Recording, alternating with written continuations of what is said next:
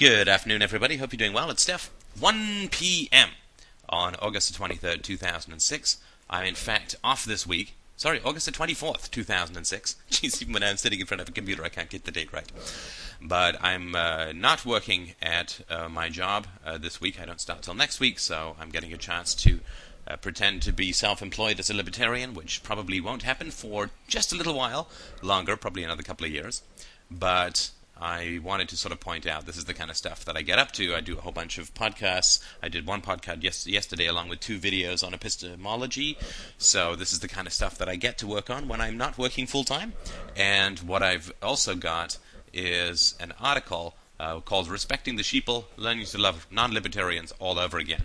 It's a little bit of a follow-up to a conversation that I had yesterday, or over the last couple of days, wherein somebody was saying that people who vote are initiating the use of force. And I just can't quite see that. I'm just really having trouble trying to see that one.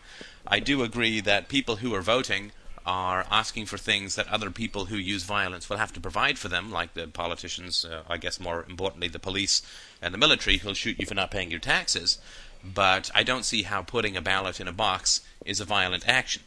Because there are some things which are violent in and of themselves, like shooting someone is violent no matter what you call it, and shooting somebody who's not initiating aggression against you is an assault or murder or whatever, and that's sort of innately violent. There's no way to change that into something good or bad, but simply writing a checkbox and putting something in a ballot, I think, is not a violent action. Because you could do it in a company, you do it for Secret Santa if you do that kind of stuff at work. So I just don't see how that's innately a violent act, and could be missing something. Certainly happy to debate it, but that's sort of where I'm coming from there. Now, also this is based on an argument that you can find from Murray Rothbard, where he says somebody who says you should have a riot to a crowd and then goes home is not morally responsible for the resulting, if there is a resulting sort of pillaging and storming through the community and smashing windows and so on, because everybody's responsible for their own actions. So similarly, putting a checkbox next to a candidate does not make you morally responsible for the resulting violence. So anyway, this is just a debate that we'll have. So I wrote an article here which I'll read, and I sort of got out of the habit of reading my articles, partly because I haven't written too many lately, working on the videos instead, but also because I had a bunch of articles which I never got around to reading, and they seem sort of a little bit out of sync now, so I'll try and stay with it for this one. So this is called Respecting the Sheeple, Learning to Love Non-Libertarians All Over Again. One of the greatest challenges in the libertarian movement is reaching out to non-libertarians. Some people within the libertarian movement, due to frustration no doubt, have developed a rather scornful attitude towards non-libertarians.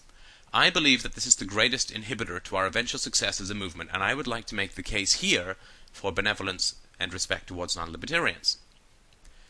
As an intellectual movement, we will only succeed if we change the mind of others, and so discovering the most effective methods of communication is essential. And before asking how we should change other people's minds, it is well worth asking, what changed my mind? I believe that the answer to this question will not only breed more effective communication, but will also foster a growing benevolence towards non-libertarians. In my own case, libertarianism was a, quote, instant high for me, and was almost totally accidental. A friend of mine listened to the rock band Rush, whose drummer was a fan of Ayn Rand. He passed me a copy of The Fountainhead, and I fell in love with the ideas within about 2 pages. Almost all libertarians that I've ever talked to have had a similar kind of instant epiphany, wherein they felt that a new world was opening up for them, and they were able to start really using their minds for the first time in their lives. When you really take the time to sit down and ruminate on this process, it is most instructive. Most of us became libertarians because we loved the ideas when we first encountered them. Our passion for the ideas led us to develop the logic of the position. The passion, the pleasure, the excitement, all of these emotional experiences came first. The elucidation and rational verification came later. It seems impossible that within reading a few pages of The Fountainhead, I was able to rationally grasp and process objectivist or rationalist philosophy. What Ayn Rand called a sense of life spoke to me from the pages of her novel. A deep aspect of my personality responded to the passionate individualism of her characters and language.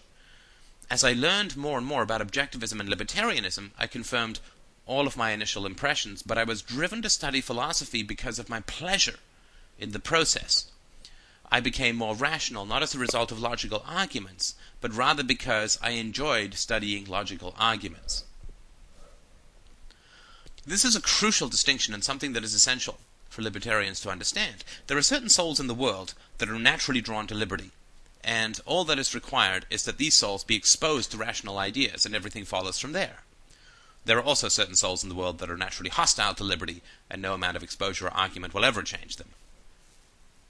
What should most concern us as libertarians are those in the middle, those who are neither naturally drawn to nor naturally averse to ideas of liberty. It is these people that we must reach if we are to succeed as a movement.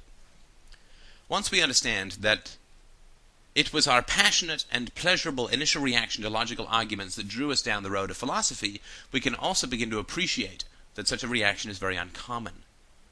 I did not voluntarily choose to find philosophy so pleasurable. It was a complete surprise to me, actually. Thus, I cannot really say that my lifelong study of philosophy is the result of listening to rational arguments, but rather from following my own pleasure. I believe that the study of philosophy has granted me a certain virtue and wisdom which I would not have possessed otherwise, but I did not possess those attributes at the beginning of my journey. If a love of philosophy is to some degree innate, then it cannot be a source of personal pride. If I am prone to weight gain, but work hard to maintain a healthy weight, I can take pride in that accomplishment. If, however, I am naturally thin, then maintaining a healthy weight cannot logically be a source of pride. Most libertarians are naturally philosophical in the same way that Mozart was naturally musical, and so for it to be a source of pride and superiority is fundamentally irrational. Now, Mozart would probably have been just about the worst piano teacher in the world, since what came so naturally, easily, and pleasurably for him comes very hard for other people. If Mozart wanted to be a good piano teacher, he would have to understand and recognize that his own natural talents and capacities were not shared by the general population, and that he would have to approach things slowly and respectfully in order to transfer his knowledge effectively. If Mozart kept calling his students stupid for failing to grasp musical concepts and write symphonies at the age of 7, they would probably not find the experience very pleasurable and would probably not end up learning a whole lot about music. The emotional approach of many libertarians to non-libertarians is similar. Concepts that come easily to libertarians are very hard for non-libertarians to grasp. This does mean that non-libertarians are stupid, corrupt, evil, stubborn, or any of the other lovely epithets often bestowed upon them by libertarians. If you are trying to transfer knowledge to someone and they reject that knowledge, that is always and forever your responsibility. Either you chose someone incapable of understanding what you're trying to tell them, or they were capable of understanding it, but you have failed to communicate it effectively. Blaming the listener is irrational. It is also important to understand how libertarianism looks to non-libertarians. It remains a sort of fringe belief of which there are far too many in this irrational world. When the average citizen considers libertarianism, he or she will look to the experts just as most of us do when surveying unfamiliar fields. What will he see? Well, when he flips on CNN, he sees no libertarians on panel discussions. When he opens his newspaper, he sees almost no libertarian editorials. When he looks at universities, he sees almost no libertarian professors. When he reviews expert literature, he finds very few libertarian positions.